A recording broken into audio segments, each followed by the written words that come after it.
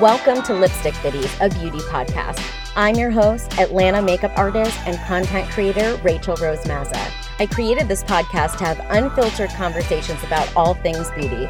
We're chilling with my friends and colleagues from all over the world in all different walks of life. This goes way beyond the glossy facade of social media. Sometimes we don't get to know the personalities behind the people who create with their heart and soul. I'm talking to everyone from pro makeup artists to beauty enthusiasts, from influencers to entrepreneurs, and everyone in between. Lipstick Biddies is a community we're building that is truly interactive with you listeners.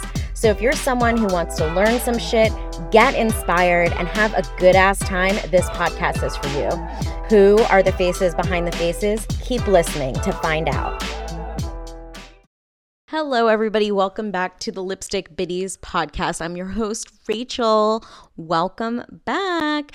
Today's episode is really, really great. I know a lot of you have been asking for more business-related episodes and things like that. So who better to get on here than my friend Abigale Coleman? You can find her on Instagram at Abigale's Online.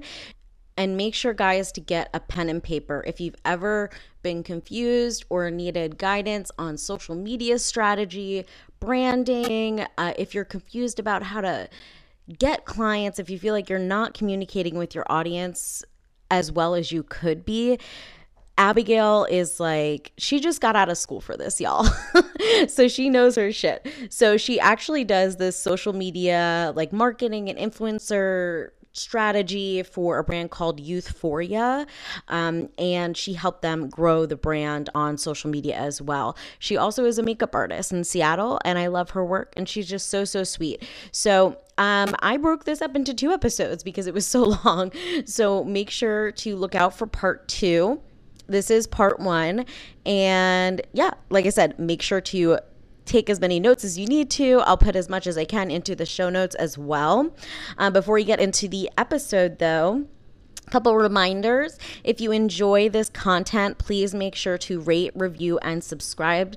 This podcast would not exist if it weren't for your shares and boosting this podcast on social media. The reviews especially do help as well. Make sure to take a screenshot if something you hear resonates with you, or if you'd like to, what you've found has worked for you to add to the conversation. Another way that you can help support this podcast is by signing up for my Patreon account. So if you go to the show notes, you can sign up for the Patreon. It is less than the price of a lipstick, and you will receive access to a private community Lipstick Biddies Facebook group for networking and, connecting with these amazing people who love this community.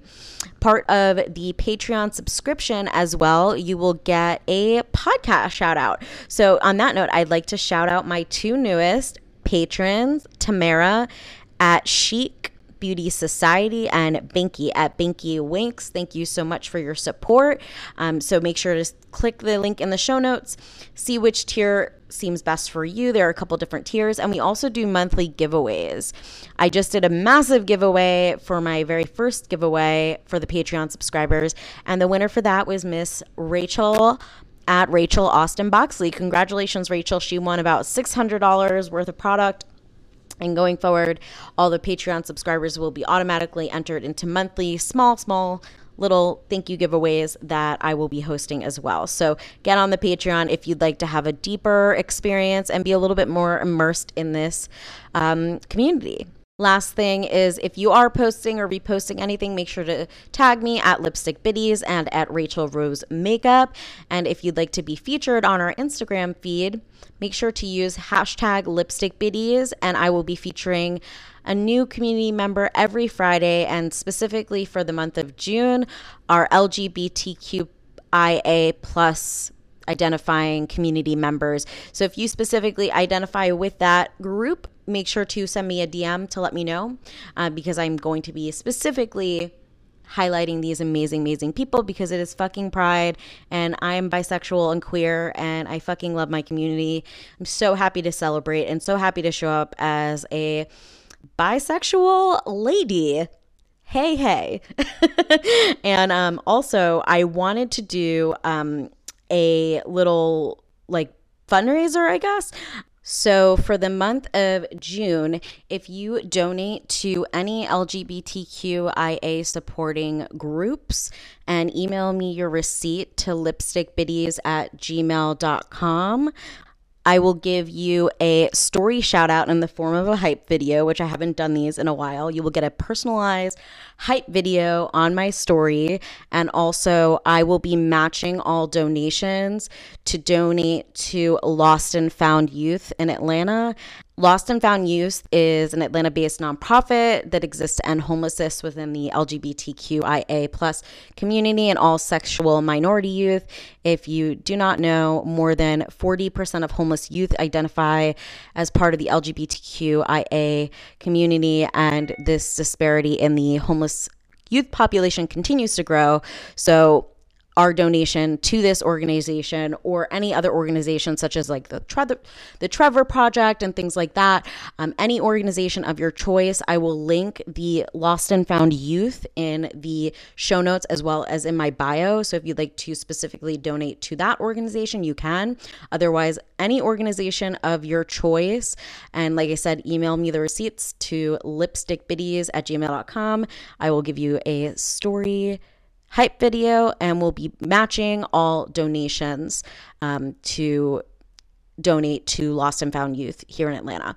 And yeah, that's pretty much all I wanted to go through. And hope you enjoy the episode. Stay tuned for part 2 as well. Hello, little biddies. Welcome back. Welcome to the Lipstick Biddies podcast. I'm so excited about my host. Start again. I always have to record this. Like, I swear to you, okay. every time it's at least twice. Hi, my little biddies. Welcome back to the Lipstick Biddies podcast. It's your host, Rachel here. I have a very special guest today, my friend, Abigale Coleman. How are you, Abigale? Hi, I'm doing good. I'm excited to be here and I'm ready to dive into it with you. Thank you so much for having me on here. I'm so excited. First of all, I always comment on what's going on visually. We kind of color coordinate today. Abigale's wearing a light pastel blue sweatshirt, and I'm wearing some sort of it's a night dress. It's a cloud style, cloud-esque. Yeah, it's like we're here for the pastels. Yeah, it's spring. But it's also a little moody. Exactly. We're here for it. As you know, I don't usually wear pants. So this is like a night dress, even though it's only 6:30. I got to be comfortable. We got to be comfortable. I got to have my drink. It's always about the comfort on this podcast. So I've been working from home for about a year now, and I literally only wear sweatshirts and sweatpants. So right. Yes. How weird I feel bad for people that have to go back into the office. I'm very fortunate that I don't have to. At least I can't even imagine graduating and then having to go into a 9-to-5 in the office. I truly can't imagine that. So, right. COVID has had its ups and downs, but one of the things that I actually am thankful for is transitioning from student to professional is I've had, the blessing of being able to work from home, which a lot of people throughout the pandemic have not had. So I'm really grateful for that. And never switching from at least when I was in college, we always wore sweatpants and stuff to class. I don't know about how it was with you, but we were always dressed down. And if I could just segue out of school and wear sweatpants into the real world, that would have been great. That would have been perfect. Yeah. It's been an interesting transition, but for sure. Well, we'll get into it. So, Abigale, I wanted to ask Abigale to be a guest on this podcast. First of all, Abigale's a makeup artist. We've known each other for about a year, I guess, and we've become in more close relationship, maybe in the past couple months, I would say 3-4 months, probably since my Christmas. Since Christmas, yeah. Christmas. I had a little I brought the energy and, we went from there. Yes. So Abigale she went to school for marketing and business. So business administration. So Abigale's actually just a little insider. Abigale's been helping me a little bit with my brand strategy, specifically for Lipstick Biddies, because I feel like it's always so hard for people to get a grasp on that and get a grasp on branding and their social strategy. And I know a lot of you listeners have been requesting more business focused episodes. And I thought it was really cool that not only do I get someone who knows that, but is also a makeup artist. So it's really cool that like we get to talk about like a little bit of everything and have someone who just came out of school and knows their shit. I mean, I'm getting there. Honestly, I've learned more since I've graduated than I did probably in the 4 years that I was in college.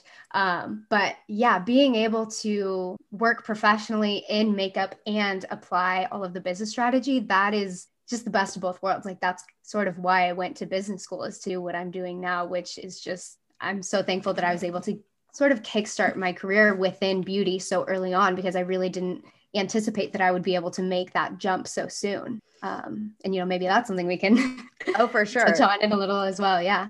So tell me about so were you doing makeup, or you knew you want to be a makeup artist before you went to school, like during school? So tell me like how you kind of got into makeup and what you're hoping for like in your like professional career as far as when it comes to makeup.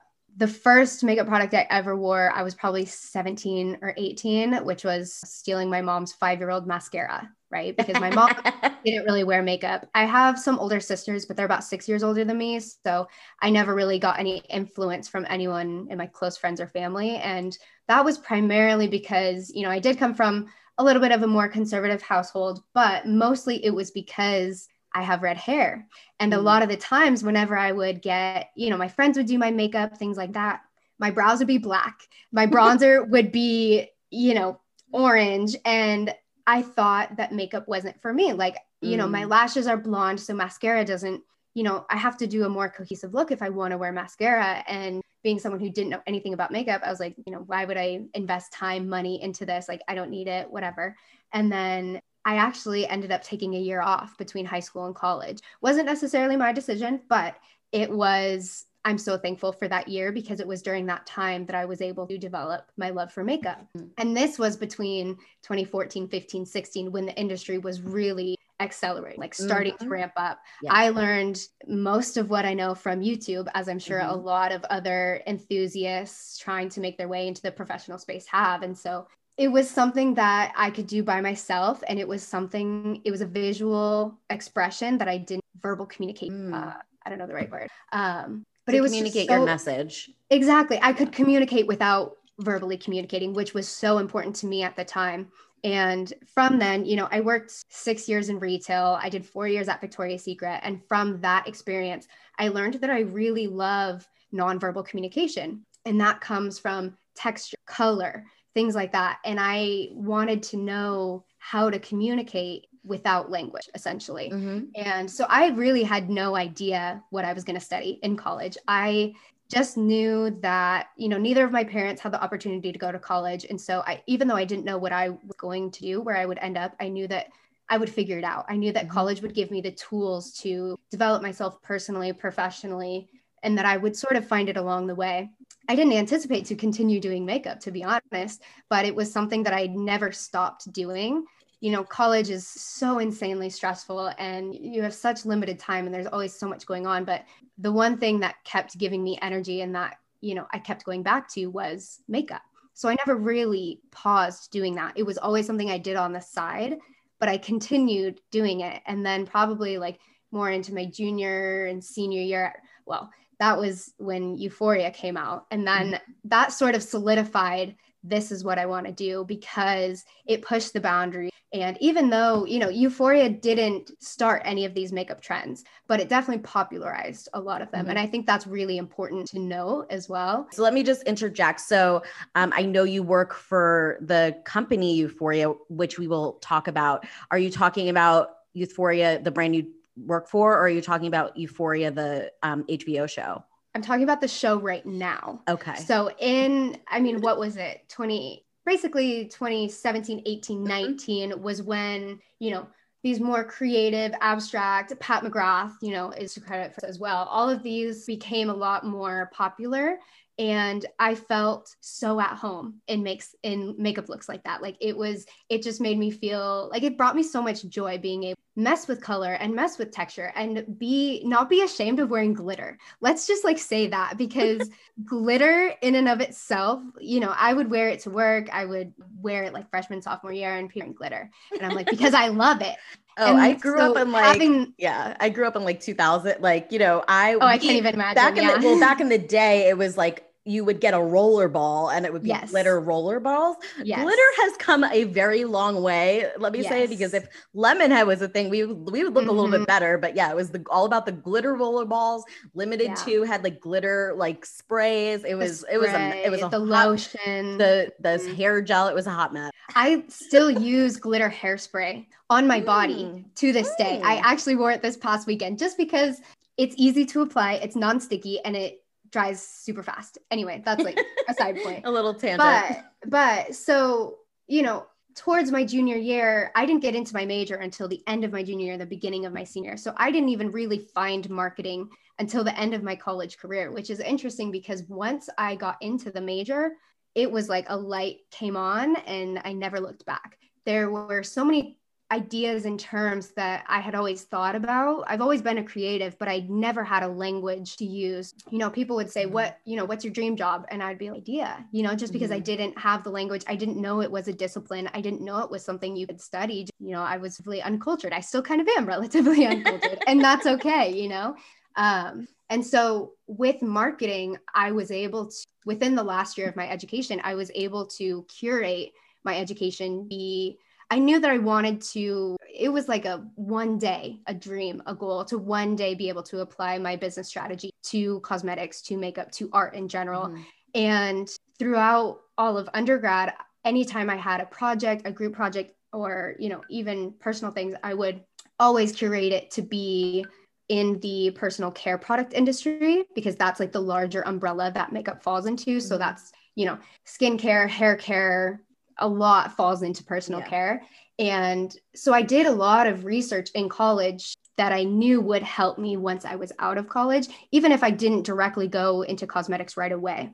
I don't want to talk too much about specifically that, but, pretty much I knew that I loved makeup. I knew that it was a big goal that I had to basically cross business and art. I had no idea how I was going to do it. I had no idea that I was going to do it so early on in my career, but I knew that it was a goal, and I knew, what can I do today to learn more about the industry? And that's sort of what fueled my undergrad experience, all of the classes that I took, because once you're in your major, you are able to choose your electives. And with marketing, it's a huge discipline. I like to say marketing is everything, because really everything can kind of boil down to marketing.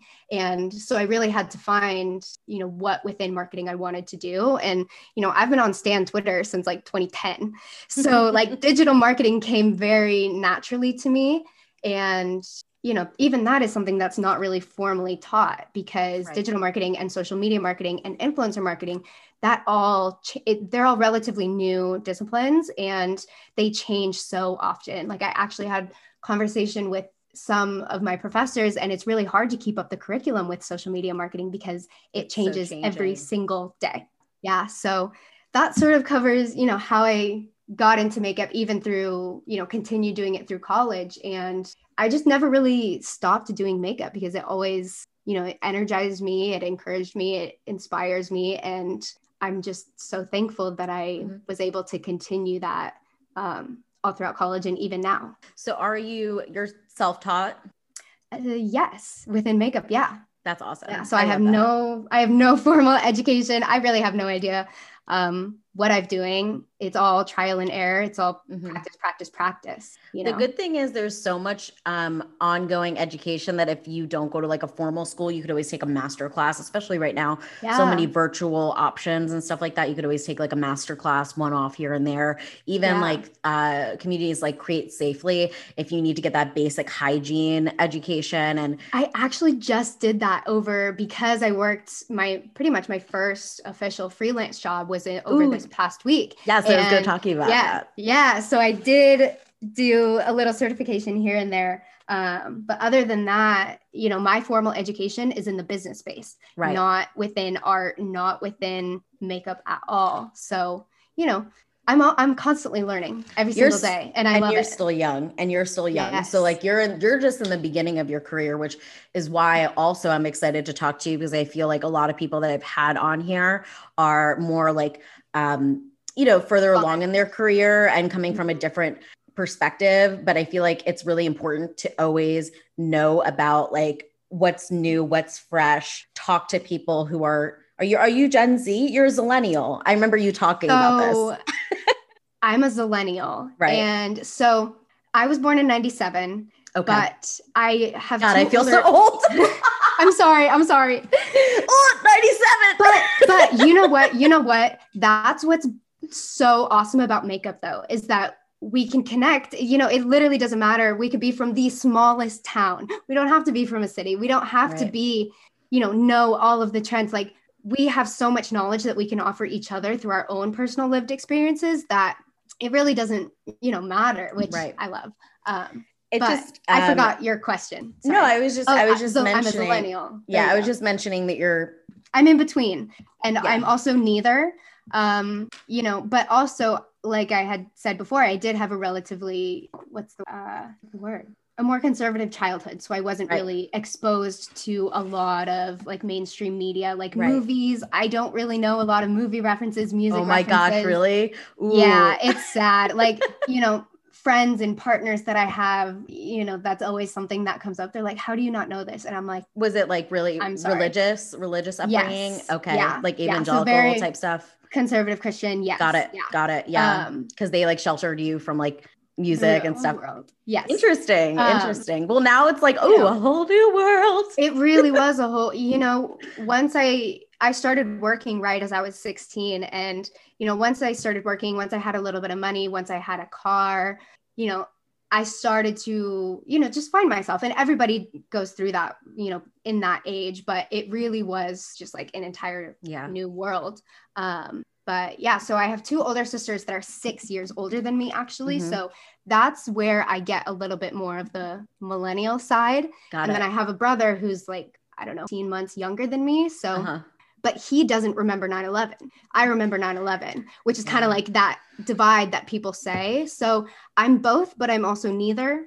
Gotcha. Which is interesting as a marketing professional because, millennials and Gen Z were transforming the way that this is done. So it's cool to be part of both. But that's what I'm saying. Like, I always want to talk. I don't have access to many people that are Gen Z, except for the models that I like hang out with, but they're not like in the business or like makeup artistry space, not the people. So like whenever I remember I was working with some models this past weekend and they were like 17 and 18 and I was like, please teach me how to TikTok. They in like 10 minutes showed me more about TikTok than I've known in the past fucking year that I've been on TikTok. I was like, I just need to like hire a Gen Z person for like about an hour to come over. Cause it's always so wild to me because it's like, it's just this whole difference of like, you all were brought up with like technology in a way that I wasn't. And so the way that you guys are so quick and so like native. Yes. And it's,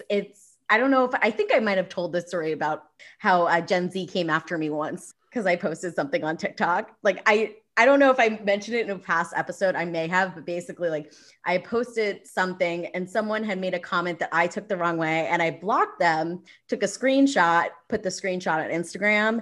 And within 10 minutes, I had that person and all of her friends messaging me. And I was like, what the fuck? Cause like, I didn't think to like delete her information. And I was like, well, it's on Instagram, but I didn't think that the username is, and I was like, this is They're crazy. So smart. They're so smart. It's too much. I'm like, no, get out. Anyways. So let me reel it back in. So let's talk about, I'm excited about, let me hear about your first gig. Your first professional gig. How'd it go? Yeah. How'd it go? It went really well. So pretty much I was doing male grooming, which I have never, ever done before. I love male grooming. And it was for TV, which is also a very different style of makeup that I'm used to. It's not that, I just watched a couple YouTube videos just to like catch myself up. It's not that I didn't know how to do that type of makeup, but I've never really worked on men before.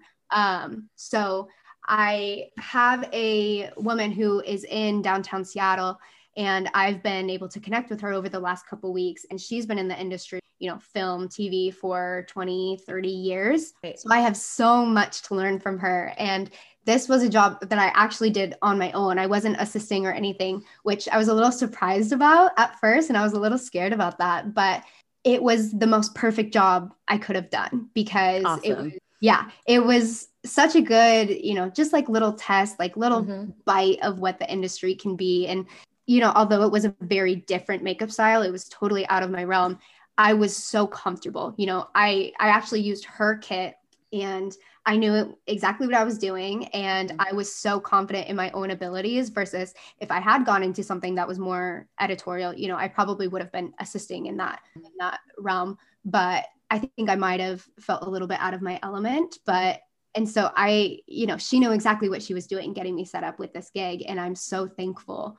I'm so thankful for that. And so now I'm at a point where, do I want to invest time and money and energy into freelancing? And it's hard because, yeah, You might as well. You can like, honestly, to freelance, you only need like a basic kit. You don't need everything in the world to do makeup. And if you talk, I mean, we'll talk afterwards, like literally like talk to a working makeup artist or the person who set you up. Like, you just need a few staple products and like a solid skincare kit, and then you can freelance. And like, you don't need to be like worried about it. And like learning about mixology and color matching, I think are key. And once you have all that, a lot of that I've learned from Danessa, which is amazing. So as soon as I got connected with Danessa, I went straight into the university, just watched literally everything. I learned so much from her too. Yeah. From mixology to, even like sanitation, things like that. Like I just learned so much through those videos that, even though I don't really have any formal education in the professional makeup space, I feel like I'm still able to get my feet wet, listen, learn, observe, and then eventually practice. So I'm excited to see what kind of freelancing. I'm excited. Yeah. I'm excited for you. So let's talk about a little bit about what you do for work. So right now you are working with a makeup brand that's pretty new, called Euphoria. So, were you like hired after everything was kind of put together, or were you brought on to like build their brand, or was it like brand strategy? Can you like just tell me a little bit about how you were brought on, what your role was when you were brought on, like, and what your role is now with them? Because if you're listening and you want to get in with brands, this is like what you need to pay attention to. So like, this is why I wanted to have you, Abigale, on here to give like more of an insider insight into all of the stuff that goes into branding. So yeah. So this is a very, very small brand, no outside funding. And pretty much I came in once product development was done, all of the components and messaging, the branding was done. Pretty much everything was done and ready to go. And my job was bringing it alive online. Pretty much, I didn't have to do any of the like actual copywriting, website development, none of that, which, my business education doesn't really encompass that anyway. But I mean, even in the day-to-day work that I do now, yes, there is some of that business education, but a lot of it is stuff that I've learned on the job in the last year doing influencer marketing. So I came onto Youthforia just to bring the brand online pretty much. So we really had no visuals. We did have a photo shoot that was done before. Well, it was planned. All of that was set in stone before I got brought on, but it actually happened so I started with Youthforia early January. And, the first photo shoot that we had was probably mid-January. So pretty much that was done before I was brought on board as well. I had to develop our social strategy, develop our influencer strategy, which I have had experience doing that. After graduation, I got a job doing social and influencer strategy, and I was able to sort of cross that line into makeup. And it was so exciting to get into that because it's such a small brand and it's such a small team. I had a lot of freedom, I guess is the word. We had all of the branding, we had all of the elements, we had all of the typography, the iconography, we had all of that, but it was kind of a puzzle for me to put it all together, like to create the Instagram feed and to create, the influencer messaging, which is really important. And so that's really where my relationship with Youthforia started, was bringing the conversations online, building a community online, and bringing the visual elements online, because all the packaging was all done, all of that. You know, Fiona has a very clear idea of what she wanted, and she was able to bring it to life through the product, through, you know, the secondary packaging and all of that. And so for me, it was just translating that into the digital space, which is so fun for me. So yeah, that's how I got started with Youthforia. And now, I mean, my role hasn't changed too much really. So primarily I do social strategy and influencer management. Got it. Yeah. So when people talk about like social strategy, we're talking about how you're formatting your social media, like what posts you're making, the frequency, what your grid looks like, what kind of messaging you're putting out. That's what that all encompasses. And I think that a lot of people, myself included, and this is why we even got on this topic, are kind of lost when it comes to it. So, and a lot of times it's because we're not getting any sort of like, we're not like finding followers, we're not getting any movement, but I think it's because we don't have an actual strategy. Yeah. And so important to have a strategy, because if you're just, I've talked about this in the past before, if you really don't know what direction you want to go, you do have to kind of throw shit at the wall and see what sticks and see what you like. And with TikTok, that, you know, sort of amplifies that as well. Yeah. But, you know, all of the social strategy stems from the values of the brand. You know, why was the brand started? What does the brand believe in?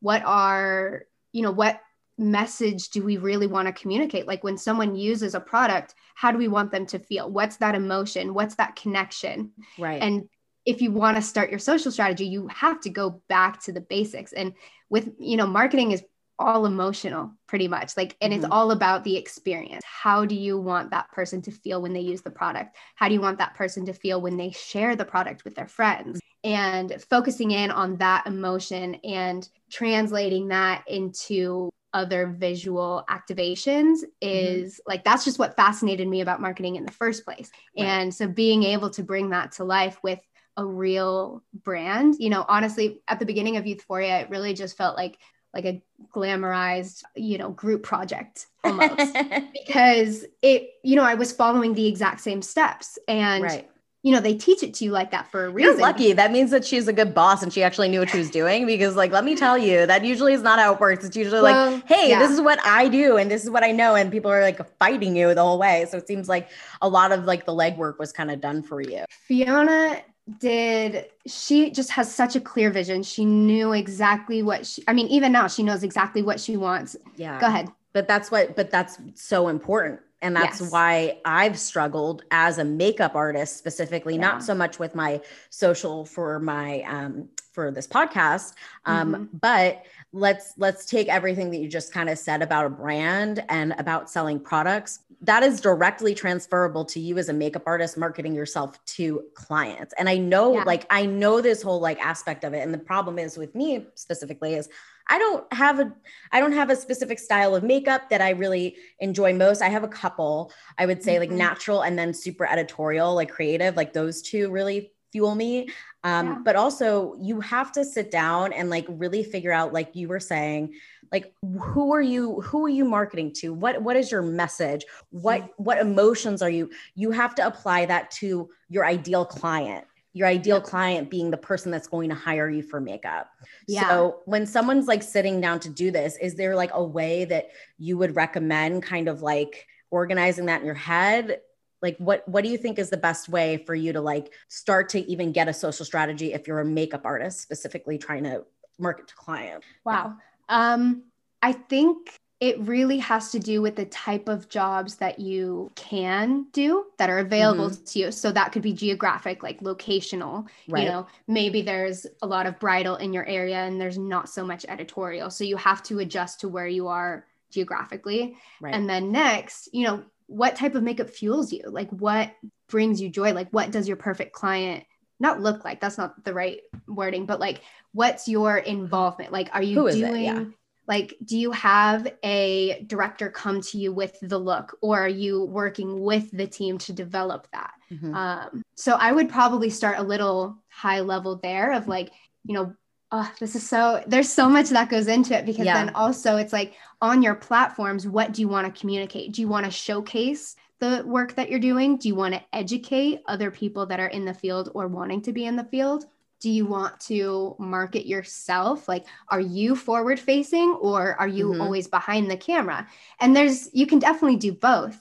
But that definitely plays into your social strategy. The most successful business people and the most successful brands are the ones that have clear messaging. And so it's really confusing. And this is another thing that I've learned from being in Danessa Myrick's University, because she had like a course on this. It's confusing when you're trying to do bridal, right? And your whole page is bridal. And then you throw in a glitter like editorial like look in the middle of that. It's confusing. Especially to the audience, not only to your potential clients, but to anyone that is following your work, because maybe they do follow you specifically for bridal, and then you bring in other elements and they're like, hold on, what are you doing? I followed you for this. I feel like you see that a lot on TikTok. Like, someone will blow up on TikTok for something so specific, like so niche, like using a specific, not filter, but like effect. Like, there's this guy who uses that, like, it's like a synthesizer singing thing. And if he doesn't use that in his videos, they don't get views. Yeah.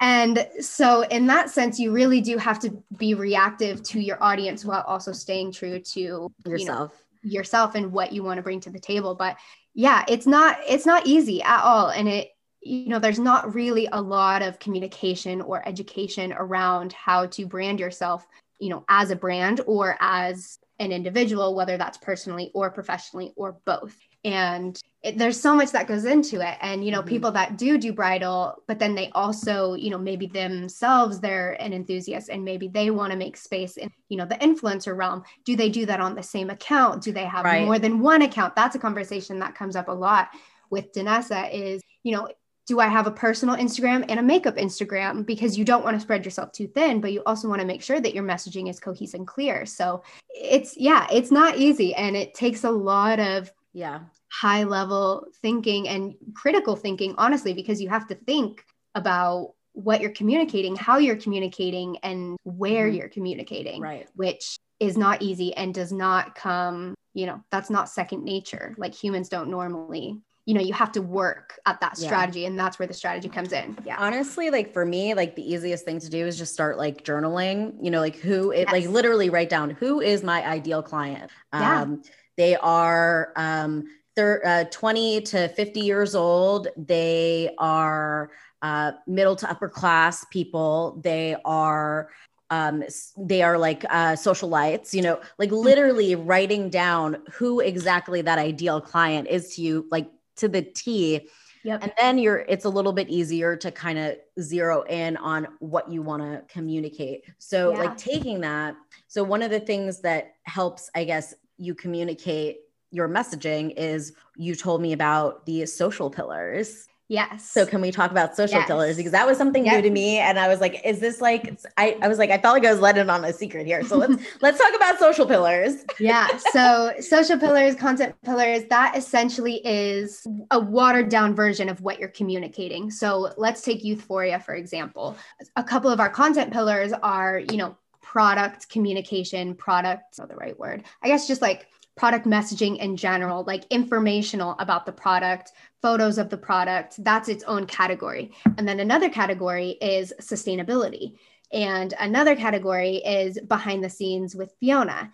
And then another one is going to be press. Another one, you have to compartmentalize all of the different things that you want to post about on social, whether that, and maybe that is bridal, editorial, neutral, commercial, whatever that is, you sort of put those into groups. And then from those groups, you can really go into a little bit more detail with each one. But the point of having these content pillars is you always know whatever content idea you have, it's going to fit in one of these categories. And if it doesn't fit in one of your categories, then you need to take a step back and expand a little bit.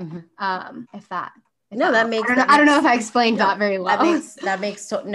Totally makes sense. So your when content pillars will drive how you plan your essentially. So how do once you have those social pillars? So let's talk about how that would relate to like a makeup artist. So your social pillars could be let's just talk about me. Let's talk about lipstick. I was just gonna say let's talk about lipstick biddies. So because I'm still like still like not 100%. I'm basically, it's really hard. This is the other thing, guys. If you have multiple feeds, you can't spread yourself in too many directions. You kind of have to get one thing running well before you move on to the second one or the third one. So for me, lipstick biddies has been more my focus lately. I'm still working as a makeup artist, but I don't have to put as much effort into my social feed for Rachel Rose Makeup. But so for lipstick biddies, I think we said, like the pod, I don't even have my sheet in front of me, but it's okay. I have my notes. Okay. So Abigale has our notes from when we met. So let's talk about the social pillars for lipstick biddies to give you another example.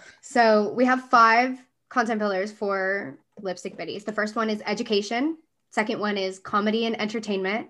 The third is makeup artistry. Fourth, personal development. And the fifth is behind the scenes. So from that, Rachel, you can take a look at all of these ideas and say, and sort of put, all of the content ideas that you have, like, oh, this TikTok trend would match with this joke that matches with this look. And then you can put that under one of these categories. And then that helps you. It also helps you prioritize the content you're creating and sharing as well. If that helps. Yeah. And so when you're planning out your feed, do you recommend that people use like planners like later and stuff like that? Do you think that makes it easy? Or what do you recommend as far as a strategy, how to like start building your feed once you get those content pillars into place? Do you want to like, do like alternate it so that's equal? Like what do you recommend for like the plan of attack for that? It's so hard, to be honest. And to be honest, all of the tools that are out there, they all have flaws. I haven't found one that I personally stick to and that I love. I've tried so many. I would recommend, especially, not even necessarily if you're a beginner, but just if you don't have a lot of time on your hands, or if you aren't necessarily versed in the digital realm, is Canva is going to be your best friend. Yes. Use Canva. And you don't have to only use it for graphics. You can use Canva for your photos as well. But Canva allows you a little bit more flexibility of moving things around. So I definitely recommend Canva. And then the other app that I use is called Unum. I don't know if I'm saying that right. I've never heard of that. It's similar to Planoly, so Unum and Planoly, what those do is those let you add photos and it shows you what your grid is going to look like. And you can move it around so that it matches the aesthetics that you're going for. So, my personal favorite is a checkerboard, which is, for example, with Euphoria, we have a more graphic post, and then we have a post with, someone's face in it, like a photo, and then graphic, and then photo, graphic, photo. And I love that balance. That personally speaks to me. And I'm also able to integrate that with the branding that Euphoria already has. But on my personal Instagram, I've done the 3 in a row, which is, my personal Instagram is a little bit of a mess right now, but to be honest, but over the past year, what I have been doing is post 3 photos in a row of the same look, which I personally love that. It is, I don't want to say it's more taxing and time consuming, because I typically I would post 1 photo and then a video and then another photo to have that sort of symmetry. But, it's interesting as social continues to develop, because aesthetics on Instagram don't matter nearly as much as they used to in, I don't know, like 2012 to 2016. Like if your feed didn't have like Visco A6 and it was all, organized, effectively, now it's sort of trendy to have a messy, and that is really cool, because it takes away a lot of the pressure that I think a lot of people feel. Can I post this? Oh, it doesn't really fit my feed. And also once Instagram carousels, that also helped a lot, because you can still curate what the look of your grid is while still posting the content that you want to post.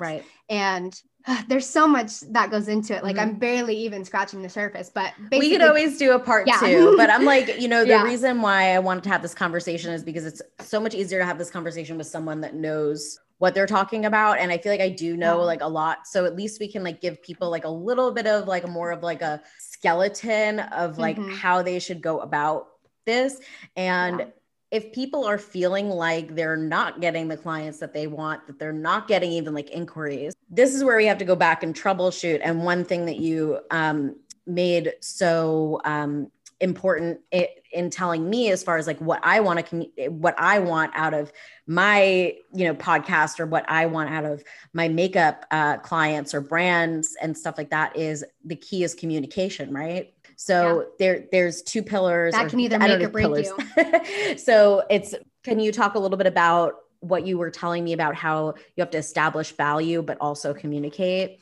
Because if you're not seeing that return on investment, you might not be doing these. Yeah. So with communication and with branding in general, what feels redundant to you is not going to be perceived the same way as your viewer, as your followers. So, personally with Youthphoria, we have to reiterate the same messaging essentially over and over, because not everyone is seeing that one post. Not everyone, your followers are not going to see every single post that you post. So you can't assume that, oh, they remember that look from 2017. They remember that post from last week, or even, especially with the algorithm not being chronological anymore, it's really hard to know what your followers are even seeing. So what might seem really redundant to you, and you're like, oh, like, I don't want to keep talking about this. I've talked about this so many times. It's like, from the viewer's perspective, they're only seeing it 1 out of 10 times you're posting. So you have to continue,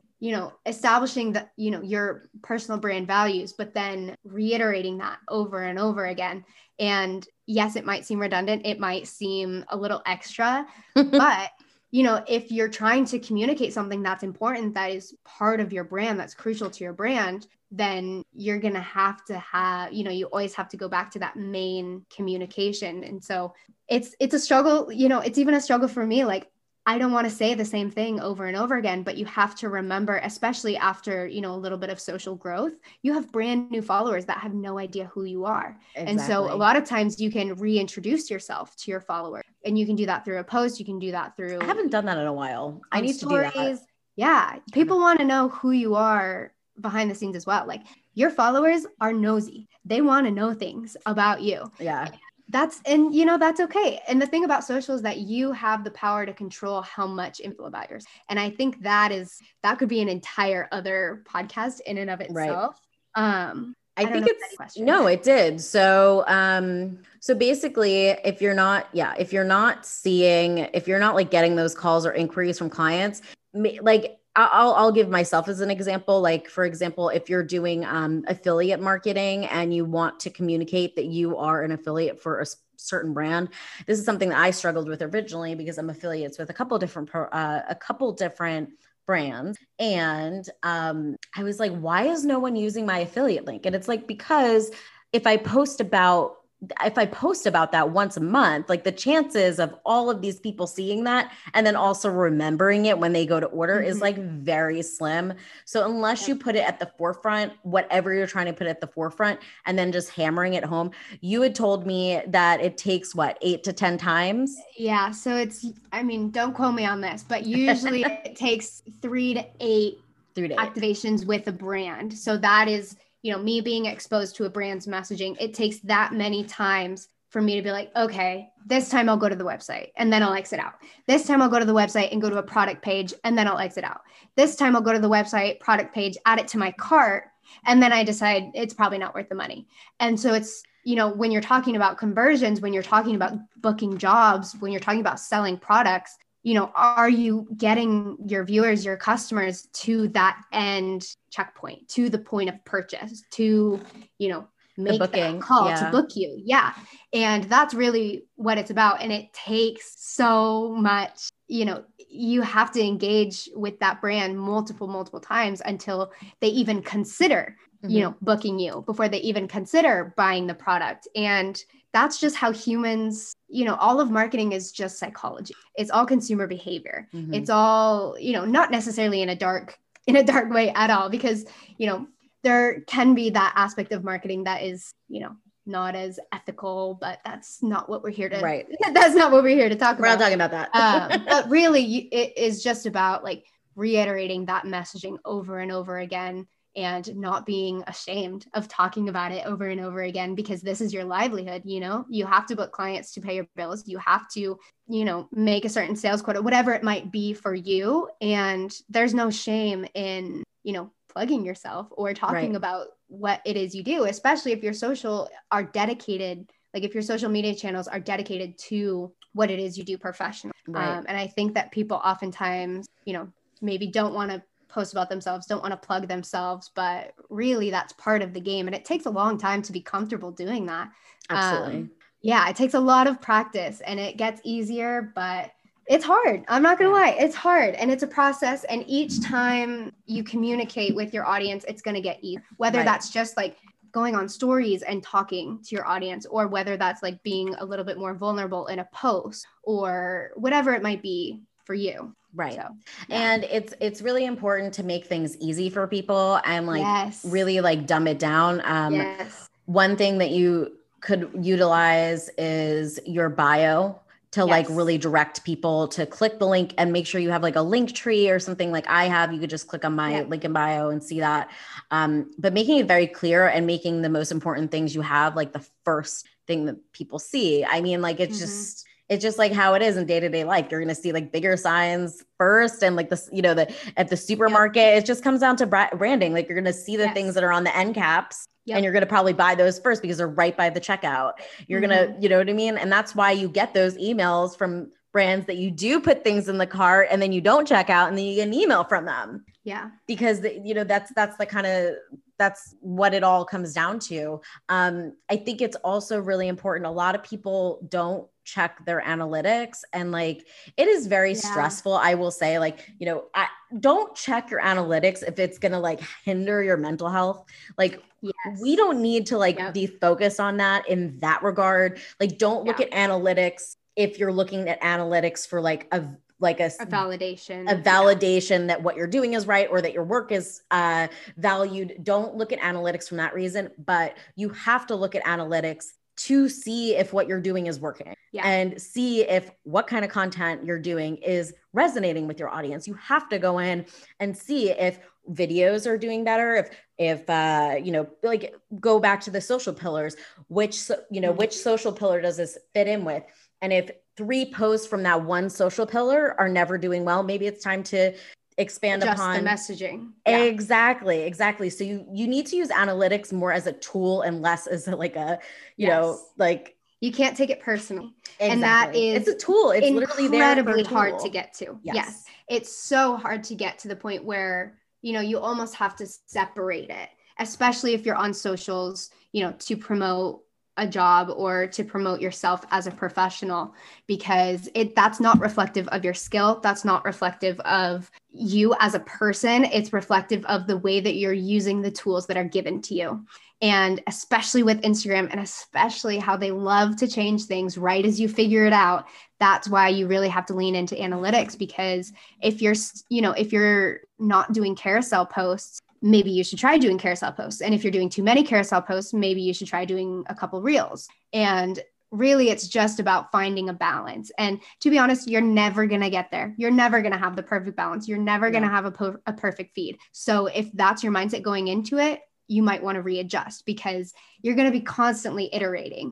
And that's okay. And that's sort of the point, is because, you put some content out there, you see how it does, you see how it resonates with people, you get a little bit of feedback, and then you go back to your content pillars and you readjust. And that is especially true if you're planning content out in advance. Now, I know that is a luxury that a lot of people don't have, because, a lot of times if you are a working makeup artist, maybe you have another job that you're doing as well. Like maybe you have a family, maybe there are other things in your life that you can't spend all your time planning your social content. And that's okay. That's totally okay.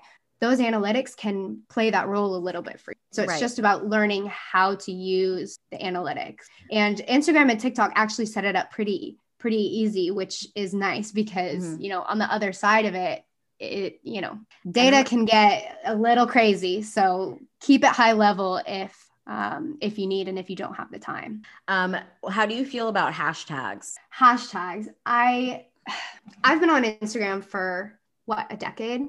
I don't even know when Instagram started.